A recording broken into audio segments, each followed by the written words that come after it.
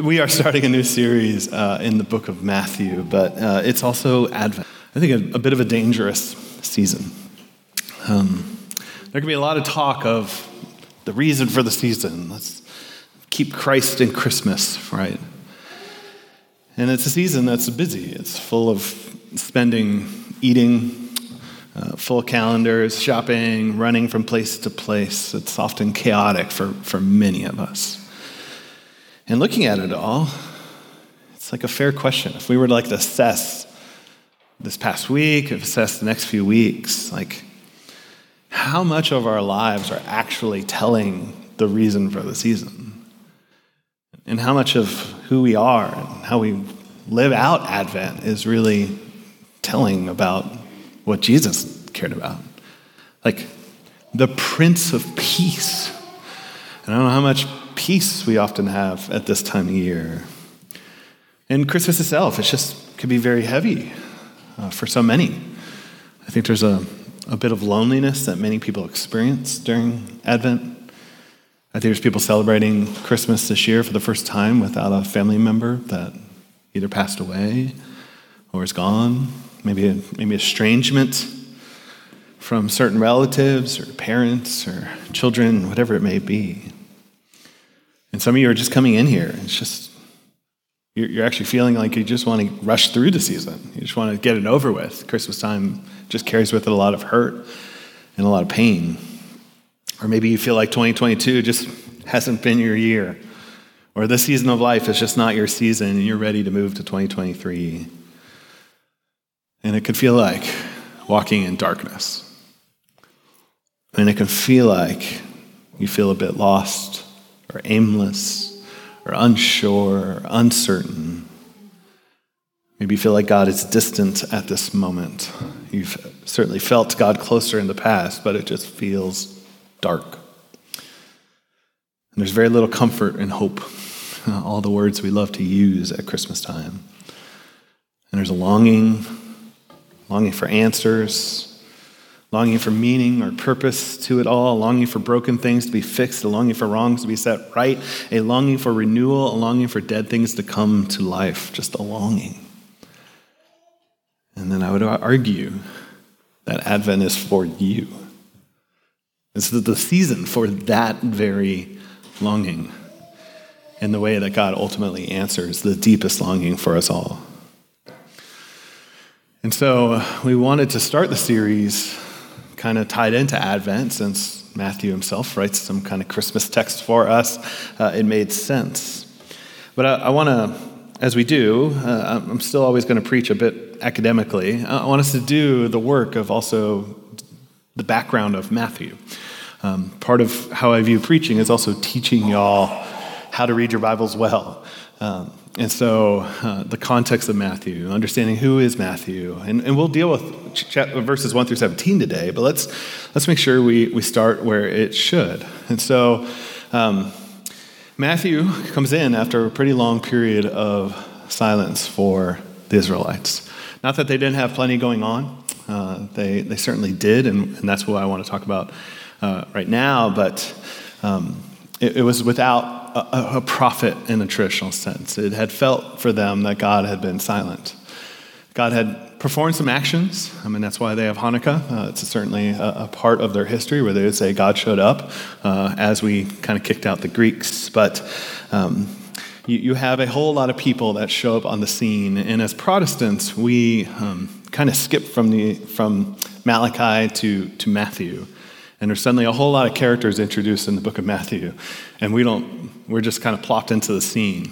And so there's a lot of history that happens between the Persians kind of taking over things and suddenly the Romans showing up on the scene. And so who are some of the people groups? So I'm going to be a little more interactive as we kind of walk through a text like this. Who are some of the people groups we start being introduced to in the Gospels from what you guys can remember? Who are the groups that are in charge? Who are the groups in power? Who are the groups that Jesus is interacting with? Sadducees. Okay, cool. Who else? Pharisees. The Romans, certainly. What was that? Samaritans. I heard Americans. I'm like, might not be the most accurate rating. No, Samaritans, totally fine. Yeah, that's how some people read Revelation, but it's probably not correct. What else? Yeah, so Greek culture particularly, Hellenism is on the scene. Who's kind of king in Israel at the time? Herod, who's not even a Jew, is in charge. And so, who else? There's at least one disciple of Jesus who gets an adjective. He's kind of a little more violent. Yeah, we have the zealots. And then there's a whole group of people out in the desert who don't even get an identification in the New Testament, though I think John the Baptist might be one of them. And there's a whole group called the Essenes who are kind of where we get the Dead Sea Scrolls from. And so you have these people groups. And at some point, I think during the Babylonian captivity, this is sort of the rise of what are all the worship spots for people to go and learn teaching week in and week out? Synagogues, yes. And so prior to the Babylonian captivity, you went to temple. Temple is where, like, you had families, and temple for all the seasons is where you would get sort of the reminders of what was true about God. The synagogue system really started during the captivity time because there were a whole lot of people going, how did we get here? What went wrong? And they started going, we have to know our scriptures. We have to know our texts. Because we've disobeyed what God has told us to do. And that's how we ended up in captivity. And so they started synagogue systems because there was no temple anymore, and they wanted to make sure that they were starting to learn what was true. And so the formation of synagogues, the formation in some ways of sort of a rabbinic system started then too. So you had sort of formal teachers within those systems. And at some point, who takes over the Persians? Who knows our history? Even the movie 300 kind of reflects this. Who defeats the Persians? Greeks, yeah. Eventually the Greeks kind of come and wipe out the Persians. And they bring with them the wonderful culture of Hellenism. Hellenism, along with Alexander the Great, and hear me, this is a super simplified understanding of history. Hellenism, along with Alexander the Great, was a very people-focused understanding of the world. The man is the measure of all things. There's a great philosophical statement about it. They brought with them entertainment. They brought with them sport, so the entertainment world. They brought with them academics and libraries and study. Education was a big part of it. They brought with them beauty and extravagance that hadn't been seen quite as much in particularly the Middle Eastern world. Comfort was a big deal. And so, there's a lot of ways. We might be more Hellenistic than we can imagine. And if you're an ancient Jew interacting with the world, this created some challenge of how much do we want to be like the Greeks now that they have shown up to town and taken over things. And at times they warred against the Hellenists, or the Greeks at the time. So actually the whole Hanukkah story is the Maccabees fighting against and the temple destruction and sort of these fights between the Greeks and the Jews. And there were plenty of Jewish people who didn't want nothing to do with the Greeks. But Hellenism was powerful. And even as Rome kind of eventually came to town, which is pre-Jesus' time, Hellenism was still the cultural choice of Romans, of Greeks, of a number of Jews. But it kept going with what do we do with Romans and what do we do about Hellenism? And there were those who positioned themselves with power. So the Sadducees are a group of priests who became buddy-buddy with Greek and Roman culture to say, hey, we'll not stir the pot too much if you let us stay in power. And they almost were a bit mafia-ish in how they approached the world. So the Sadducees were a pretty rough bunch of leaders. They were all priests. They were all part of the Levites. But no, they weren't all Levites. The Essenes were the Levites who go, we want nothing to do with that. We think Jerusalem's corrupt. And they go out to the desert to just be faithful, sort of removed from the culture at large. And as Israel continued to get settled in the Roman and Greek world, the north became a bit of like the hotbed for education. So if you wanted to go to the Harvard of studying the Torah, you went to places like Capernaum. You went to places in the Galilee. This was where the Pharisaic world lived, and the Pharisees were the experts. They were the ones who studied the law more than anybody else. And their heart was simply to go, hey, we want to know the law really well because we don't want to end up disobeying again. And we want to make sure we don't end up in captivity. Now, Jesus will have some harsh words to how they interpret the Bible. But at the end of the day, I think Pharisees get an overly critiqued about who they are and why they are. And we'll talk about that certainly as Jesus goes. And then you sort of get the Herod crowd. So you get Herod's followers. Herod was an Edomite. He's not even a Jew from the next door neighbor, but Herod probably is one of the richest people in history. He controlled so much trade through the area. And so he built the temple wall and the second temple for a lot of reasons. I mean, it was built with Nehemiah and Ezra and all, but Herod would come around and make it extravagant. He did engineering feats that people still don't know how he actually did it. And he had a lot of money. He buddied up to Rome. Rome let him kind of keep his power in doing so. And so Rome let him kind of be in charge. And he was smart. He spent a lot of money on Jewish things to keep the Jews happy. And so that was sort of his practice. But he was also heavily neurotic. He built palaces a day's journey apart, so that if he ever needed to flee for any reason, he could travel for a day, stay at some fortress, travel for a day, stay at his own fortress. So he had this neuroticness, which we encounter in the Jesus story. All right, I think we covered a fair amount of that. Oh, and the question is, what do we do with Hellenism? What do we do with this culture? And so the Pharisees would be like, look, we don't give in to the culture of the Greeks. The Zealots say, we don't give in to the culture of the Greeks, and we fight it with violence. They were the group that were sort of more militant. The Essenes wanted nothing to do with a whole lot of people at the time and went out to the desert. And the Sadducees, the Hellenists, the Herodians, they all were like, Greek culture is fine. We can have our cake and eat it too. We can be Jews and follow some Jewish stuff, but we can also just live in extravagance and really comfort, and we'll tile our floors and we'll have these beautiful roads, and we're totally fine with that. And it was a bit of a cultural compromise. So, I want to talk about Rome now. So Rome comes on the scene. Rome carries with it its own pomp and circumstance, its own understanding of the world, its own way of speaking. So it brought Latin, amongst other things, into the world. And it brought the world of Caesars into the world as well. And in Rome, there was a way of writing called euangelion, which we interpret as gospel. But the term gospel was not new to the New Testament. It was a form of literature in the Roman world of how to speak. It was often a pronouncement of a victory, or Caesar has taken the throne. This is the good news of this Caesar, this Caesar who's going to usher in the Pax Romana, the peace of Rome. So Caesar was called all sorts of things: Prince of Peace, King of Kings, Lord of Lords, Son of the Most High God. These are all terms of Caesar's before Jesus' time. And he brought peace. He brought piety, war, victory, peace. That was sort of the statement around how to get peace. It was established through power and war and fear and military victory and coercion. That is how Rome worked. And they would say by the epiphany of the birth of Caesar, the advent of Caesar, that he brought this good news, peace for all mankind. Like, this is written, I'll read something that was written on stone. It still exists. It says, since divine providence has brought to life the most perfect good in Augustus, whom she filled with virtues for the benefit of all mankind, bestowing on us Augustus Caesar as Savior of the world.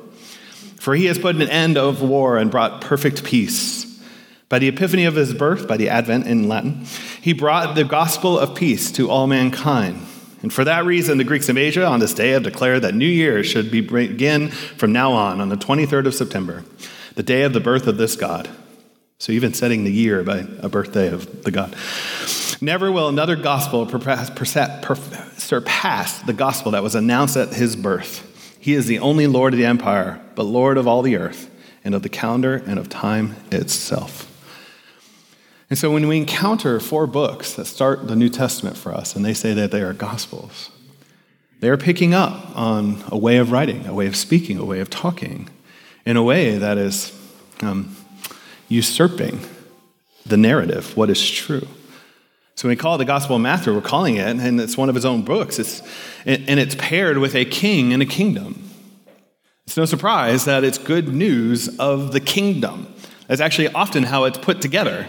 So Jesus proclaims the good news of the kingdom. That is, almost every gospel writer will pair good news with of the kingdom. It's a declaration of victory, of a Caesar, of a king taking his throne. And Matthew comes in to say, no, there is a different king than the kingdoms of this world. And it's not Herod. It's not Caesar. It's not of Rome. It's not of even Israel. There's a king over all things. And this kingdom is not of this world. And Matthew's saying, I've met this king. And I've experienced this king. Now let me tell you about it.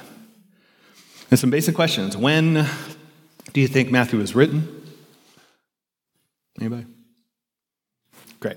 You're with a lot of scholarship, which is, 50 up to about 80. There's quite a window that people think it could possibly be written in, and that's totally fine. It's not a big deal. Matthew at some point was probably getting old, and it's like, here's my gospel. Somebody possibly write it down if it wasn't him. Where is Matthew probably located?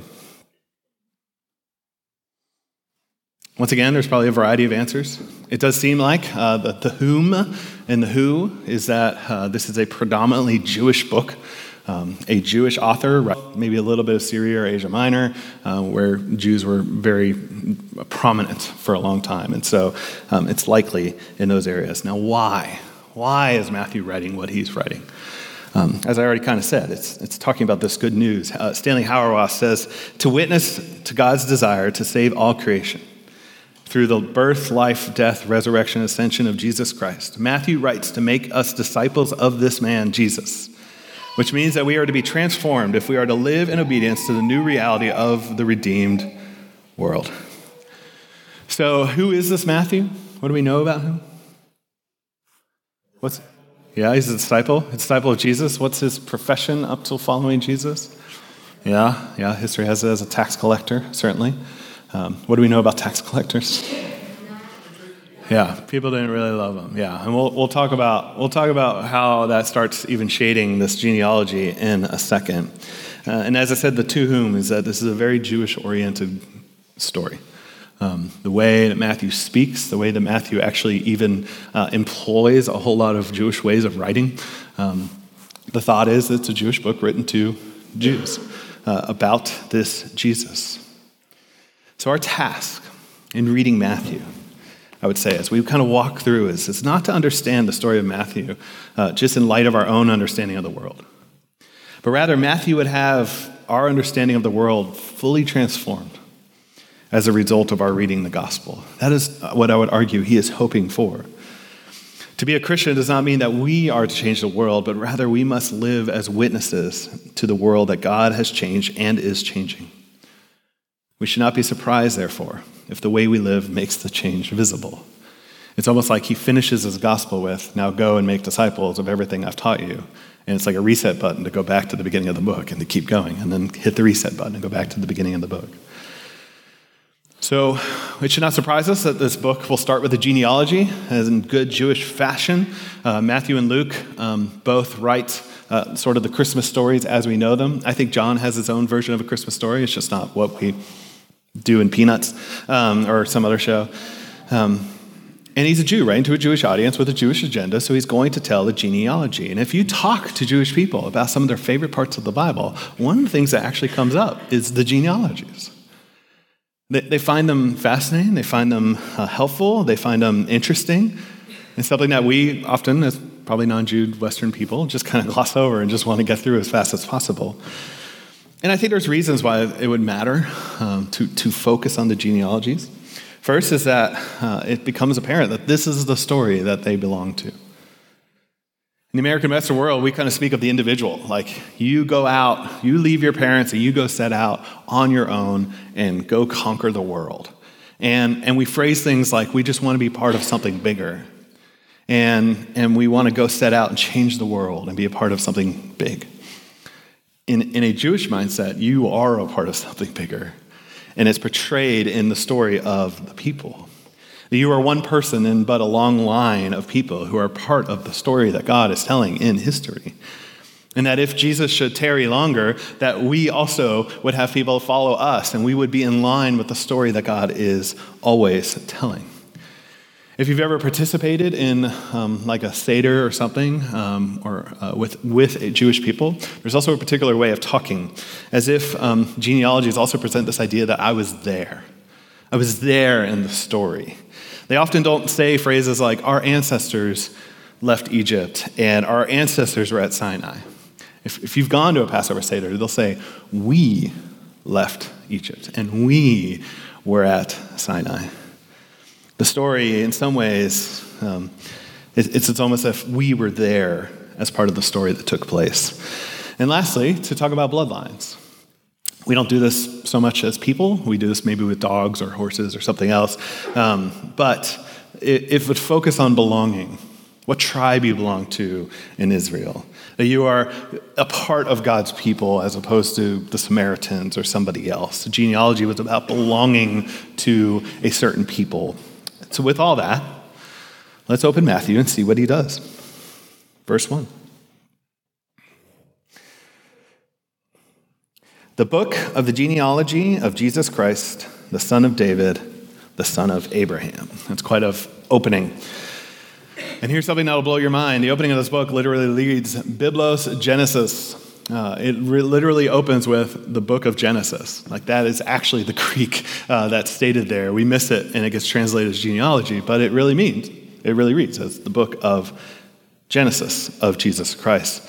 And Matthew's not as heavy-handed, I would argue, as John is in connecting us back to Genesis 1, but I think he does it just in that opening line to say this is the Genesis, this is the starting point about this Jesus Christ, this person, and perhaps a sort of new Torah, a new work of God, a new creation in some ways. Now, Christ is not Jesus' last name. I hope you know that at this point, but if you didn't, good. It's not his last name. It's not part of the family line of Christ.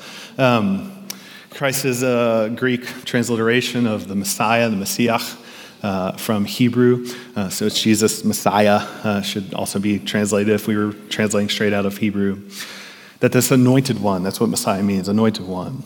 And it was often associated with kings. And over history through the story of God's people, there was always sort of this hint at a king that would come, this Messiah, this anointed one who would one day show up in history. And so this one who would work with God in the reset of creation. And he was identified as the son of David and the son of Abraham, which would connect him absolutely to the lineage of the Jews. Now, it's a Jewish author writing a Jewish story, and so if he's writing about a Jewish Messiah, yes, just like every other Jew, he'd connect to Abraham as an ancestor no matter what. So it's not revolutionary that he necessarily puts this out, but it does draw our eyes to two of the main covenants in Israel's history. Covenants sort of agreements between God and his people, and two of them included a promise of a one-day person showing up. And two of them are with Abraham and with David. With David, it was a promise that he would have some sort of offspring who would be king just like he was, but king in a way that would be a kingdom that forever lasts. It's a distinct kingdom that this one will finally show up in, and it'll be a kingdom that lasts forever. And then in Abraham, there's one who, he started off with the covenant saying, you will be a blessing. I'm going to bless you in order to bless all the nations. My job as God to bless all the nations, my mission to go bless all the nations and ultimately redeem them is going to be accomplished through you, Abraham. I'm going to bless you so that you can be a blessing to all the nations. And then there's a promise of a seed who would come, who would ultimately be the blessing to all people. So I think even in this opening, it's as if to say, Israel, here is your Messiah. Nations, here is your hope. And it is forever and is for everyone. It's a beautiful opening, I think, to start drawing our attention to David and Abraham. Now, I was so often told, as I got to Matthew and then get to a genealogy, that Matthew's whole job is to prove the Jewishness of Jesus, to prove just how Jewish Jesus is. Now, if that's the case, Matthew gets to fail. This is the worst Jewish genealogy you could possibly write. Maybe you could. But if you are a heavily patriarchal culture, what would you expect to find in a genealogy where you're trying to prove a pedigree of somebody's bloodline? What do you expect to find? Yeah, a bunch of men and a bunch of, keep it as simple as possible. This guy had this son. That son had this next son. That next son had another son. And that next son had another son. And you would keep it. There's no reason to veer for that. It would be a perfectly fine genealogy. It would prove that he was of the tribe of Judah, and it would prove that he's a descendant of Abraham, and it would prove all these sort of things. But let's see if that's what we find. Start of verse 2. Abraham was the father of Isaac. Isaac was the father of Jacob. Jacob was the father of Judah and his brothers. They include the brothers. They don't have to, but it's also, if you're part of the 12 tribes of Israel, hey, guess what? The brothers are part of the 12 tribes. So that's not an unreasonable inclusion. And Judah, the father of Perez. Now you can stop there, and that would be reasonable. But what does he do? And Zerah by Tamar. What do we know about Tamar? Anyone? What was that?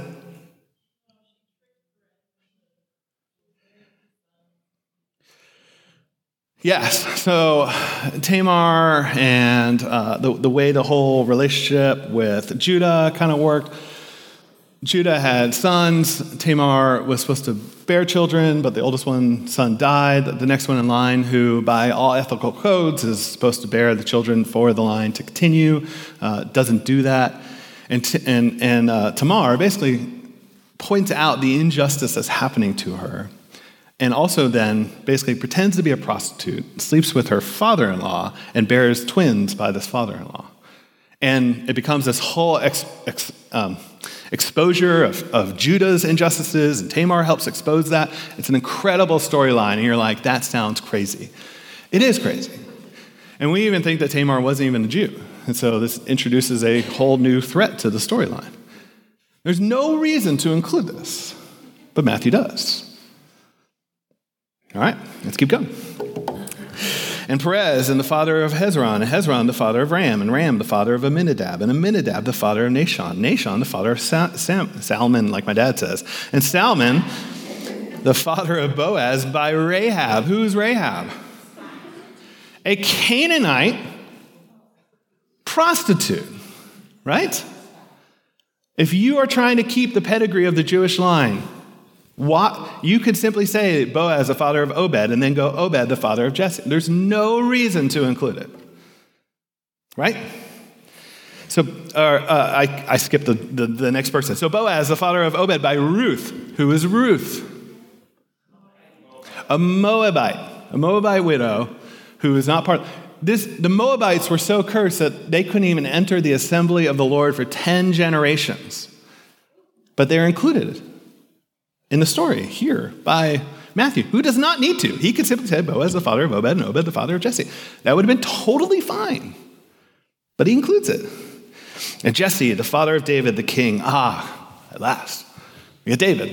He's the king. It's what we expected. And in some ways, our eyes are drawn to this. There's been 14 people. We'll see a gap of 14 again for the next kind of movement. And if you are good at learning and studying your Bibles, these are patterns you pick up on, especially in sort of Jewish understandings of the world. And so there's kind of this gap right here. And it's like, this moment in history where David took over as king. It's as if to draw our eyes, say, this is a significant point in history. And David was the father of Solomon. Does it stop there? No. By the wife of Uriah. What happened there? Right? David committed adultery with Bathsheba. He ultimately sets Uriah out to basically die by putting him in the front lines of the battle. And he has a child by this woman. It's one of the dark stories as part of David's life. So what's going on? Why is Matthew including these stories? What the heck is he up to by drawing our eyes to unnecessary pieces in the genealogy of Jesus about Canaanite women and Moabite women and David's worst sin in history that he does not need to tell in order to keep the wonderful pedigree of a Jewish Messiah? Now remember, who is Matthew? A tax collector. An outsider. Like, he'd be the one sitting by the lake as all of these fishermen come to shore. And he would be like, all right, 2 fish for Caesar, 1 fish for me, 1 fish for you. 1 fish for Caesar, 1 fish for me, 1 fish for you. And Rome was smart. They didn't employ their own Roman people to collect taxes. They would often enlist and try to find locals because they found that locals kill their own kin a little less than they would try to kill Roman soldiers. And at some point in Matthew's life, and we don't know the backstory. We don't know exactly what happened in Matthew's life. I don't like The Chosen kind of presents him as like he's socially awkward and doesn't quite fit in. And we don't know. But he could not find ultimately a spot in the story of God that was hopeful enough for him, and sold out his own people because the story of Rome just maybe offered just better pay, better opportunity. There was something there that he was willing to be kind of left behind by his people, looked at as an outcast, and sell out his own people for the story that Rome would tell. And I would love to see the moment where Jesus is walking along the shoreline with all these new disciples from Bethsaida, a bunch of fishermen, and he's like, hey, Matthew, come be my disciple. I'm sure they're all like, I don't know about this one, Jesus. But this is Matthew's story. Matthew's story was someone who was so on the margins and so cast out of God's story of what God was doing to redeem his people and sold out his own people that this Jesus came along. God himself in flesh and said, no, Matthew, you have a place in my kingdom, and invited him in. And all the people that didn't think they had chances anymore, and all the people who didn't, Matthew will look at those parts of God's story and say, no, that's not how history is told. And it includes Canaanite women, and it includes Moabite women, and it includes the darkest points of the storyline. And Matthew starts with his story. And it is a genealogy that in some ways is expected. It's Abraham and David, and it's part of the tribe of Judah, and all that's in there. But it will go on to highlight the Babylonian captivity. So it would include not only King David, but Babylon. It will include not only Abraham, but Tamar, not only Solomon, but every non-Jewish woman in Jesus' lineage. As if to say God was there in Babylon as much as he was in David's kingdom. God was there with Rahab. God was there doing a work. And Matthew is inviting us, saying, I've spent years following this Jesus, and let me tell you something I've learned along the way. There's nowhere that God won't go. And there's nobody that God won't call. And Christmas is for everyone. It's essential. It's what Matthew's doing in his very intro. Matthew's speaking of a new king and a new kingdom that Jesus is establishing, and all are welcomed. The outsider, the rejected, it's open to all who want to participate in what God's doing. And we will find, if we follow Matthew, that people who shouldn't belong are the people who do belong. And people who are devoted and religious and sort of leading are the people who are supposed to have it all together, are the people that sometimes don't have it and miss him. The people who are supposed to be in are out, and those who are supposed to be out are in. It's the lens of which Matthew sees the world of how he followed Jesus. And he's a Jew writing to Jews. In some ways, he's critiquing his own people. They are the religious people. They are you and me at times. That Matthew will go, hey, let's make sure we don't miss Jesus. So Solomon, the father of Rehoboam, Rehoboam, the father of Abijah, Abijah, the father of Asaph, Asaph, the father of Jehoshaphat.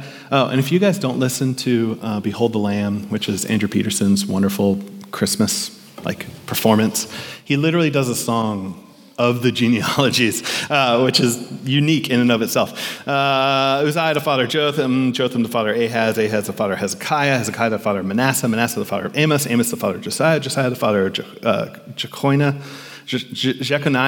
and his brothers at the time of the deportation of Babylon. Once again, Matthew is not hiding Israel's worst parts of its history. It doesn't need to include it. But also, once again, this has actually been 14. This is a pivot point number for him, as if Matthew is saying this was a significant point in history, and God was there. The bringing about the Messiah. And they even thought that the lineage was going to be killed off. They thought that the king was taken away and this lineage is going to die, but God preserves a line. After the deportation of Babylon, Jeconiah is the father of Shealtiel. Shealtiel was the father of Zerubbabel. Zerubbabel the father of Abiad. Abiad the father of Eliakim. Eliakim the father of Azor. Azor the father of Zadok. Zadok the father of Achim. Achim the father of Elihud. Elihud the father of Eleazar. Eleazar the father of Mathan. Mathan the father of Jacob. Jacob the father of Joseph, and husband of Mary, of whom Jesus was born, who is called Christ. Once again, we get the introduction of a woman. Now we, post-Christmas story, understand why we get the introduction of a woman. But that story hasn't been told yet. And so it ends with Jacob, who is not listed as the father of Jesus. It's like we automatically think that the storyline particularly just goes to, it's just Joseph, who's the husband of Mary, who Mary is the one who gave birth to this boy that I'm going to tell you about. In a patriarchal world, this is not actually connecting the bloodline. We get the word father, father, father, father, father, father. And then by Jesus, it's left out. So once again, Matthew's doing a terrible, terrible job of doing a Jewish genealogy. So all the generations of Abraham to David were 14 generations. And from David to the deportation of Babylon, 14 generations. And for the deportation of Babylon to Christ, 14 generations. Now, there's all sorts of things with numbers. We'll deal with them as we go through Matthew, because Jewish people use numbers in a very important way. 14, there's all sorts of theories of here and of how Matthew does it here. It's why there's three groups of like 2 sevens, because 14 isn't the most significant in Jewish thinking, but 7 is. So why are there 2 sevens, 2 sevens, and then 2 sevens? No one knows totally. 7 certainly represents like a fullness of time. That's why the week is 7 days. So I think Matthew is pointing out, hey, there was a significant fullness of time from Abraham to David.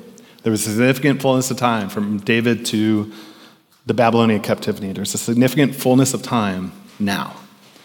We are in a pivot point in history at this time that Jesus will be born.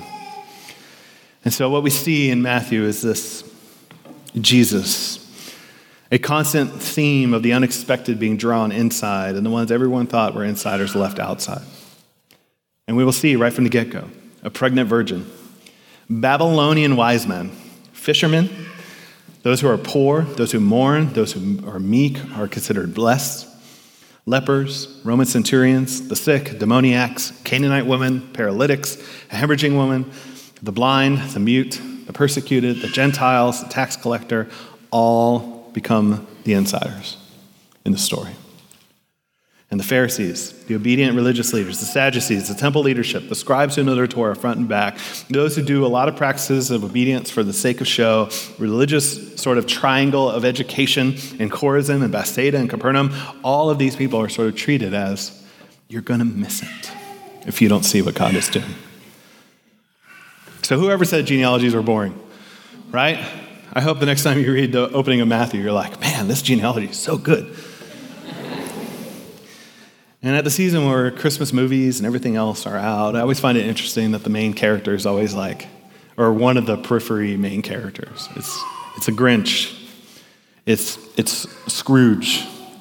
It's Buddy the Elf's dad, right?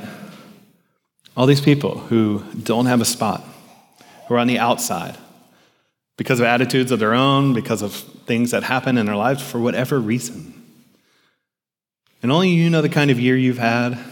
Only you know the kind of season you're in. And maybe you think Advent's just not for you. But does anyone remember like the last line of the Christmas Carol? Anybody? Yeah. God bless us, everyone. And it's this invitation, I think, that the favor of God has come in the form of himself. And if you're walking in sin and darkness and rebellion and all the things, maybe you feel this year's Advent is not going to go down as one of your greatest Advents. If anything, it might go down as one of your worst. I think the invitation for Matthew right from the start is Advent is for everyone. I don't care how bad your year is. I don't care if your year feels like a Babylonian captivity where, man, everything has gone wrong because of just mistakes and decisions and sins and stuff you've made. Jesus didn't come for everyone who had it figured out. One of my favorite Christmas songs is a song called Infant Holy, Infant Lowly. And it's not like super popular, but I love it. And it says, flocks are sleeping, shepherds keeping, vigil till the morning new. Saw the glory, heard the story, tidings of a gospel true. Thus, so there was all the mess, thus rejoicing, free from sorrow, praises voicing, greet the morrow. Christ the babe was born for you.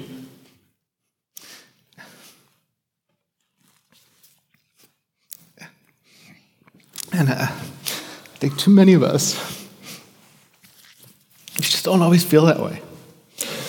We give assent to the fact that God loves us. Yeah, God loves me. But we don't feel like God likes us.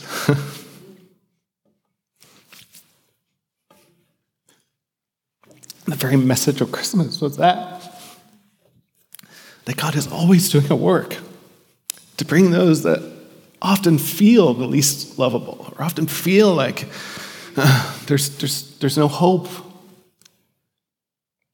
It's as if Emmanuel, God with us, was saying, no, there's hope. God so loved that he came.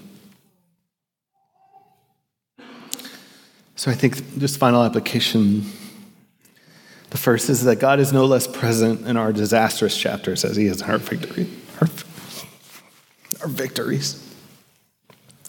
I think we like to think that he's removed from the low moments. But he is just as present in our shame as he is in our victories. He is not ashamed of our shame. He's not ashamed of Israel's shame. The very bringing about of the Messiah involved the Babylonian captivity. He scorns the shame, and he is present. That's like the message of Ezekiel. Hey, guess what? You guys are going east into Babylon? Oh, Mom, I've got a throne that has wheels and can go east too. Like, it's crazy. But it's a message for them saying, I'm present with you guys.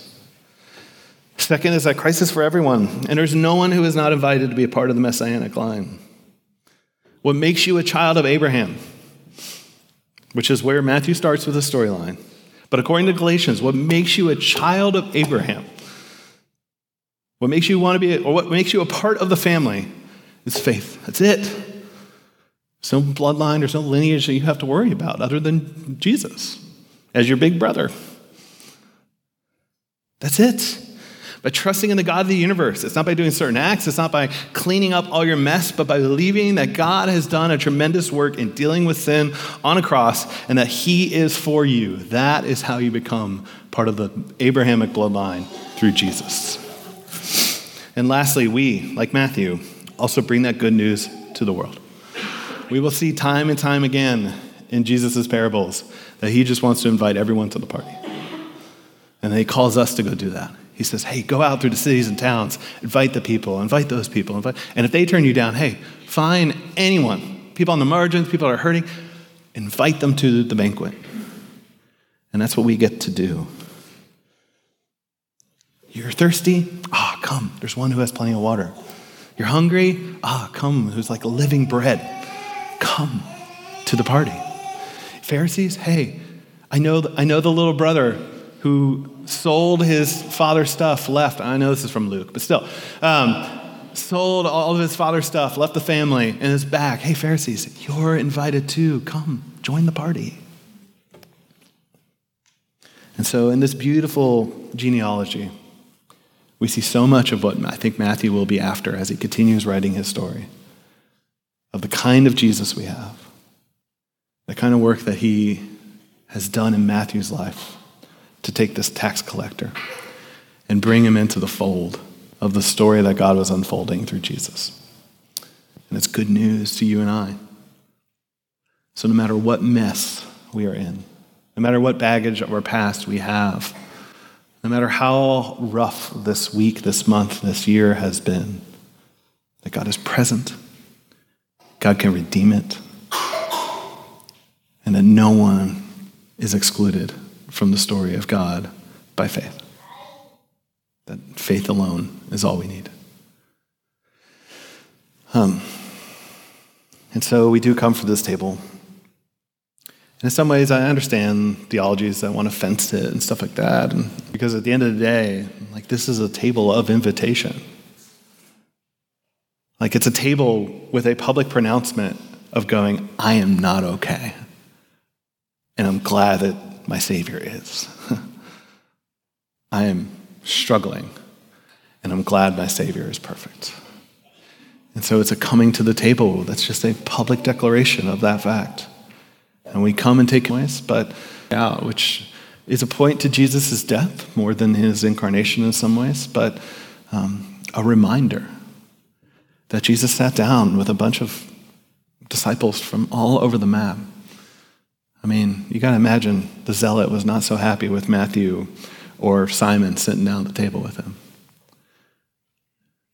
Or he's the zealot. With Matthew or some of the Greek-named guys sitting down. They were the people who sold out. And Matthew probably has taken money from a few of those fishermen. Yet they find at the table invitation because Jesus is the center, not their worldviews and differences. And so when you come to this table, that's what we're celebrating, that Jesus took upon himself our sin. It's a level playing field at the cross for prostitutes, for Moabites, for kings who commit atrocious acts, for a whole bunch of people who worshiped all sorts of different things and ended up in captivity, for somebody that wanted to persecute the church and was killing Christians left and right, for those of us who, probably haven't had a quiet time in a year, for those of us who lusted after who knows what over the last few weeks, those of us who gossip and are angry and have done terrible things to spouses or family or live in unforgiveness, this table is for you to come and experience the grace of Jesus in the midst of the broken world. And so let me help set it up.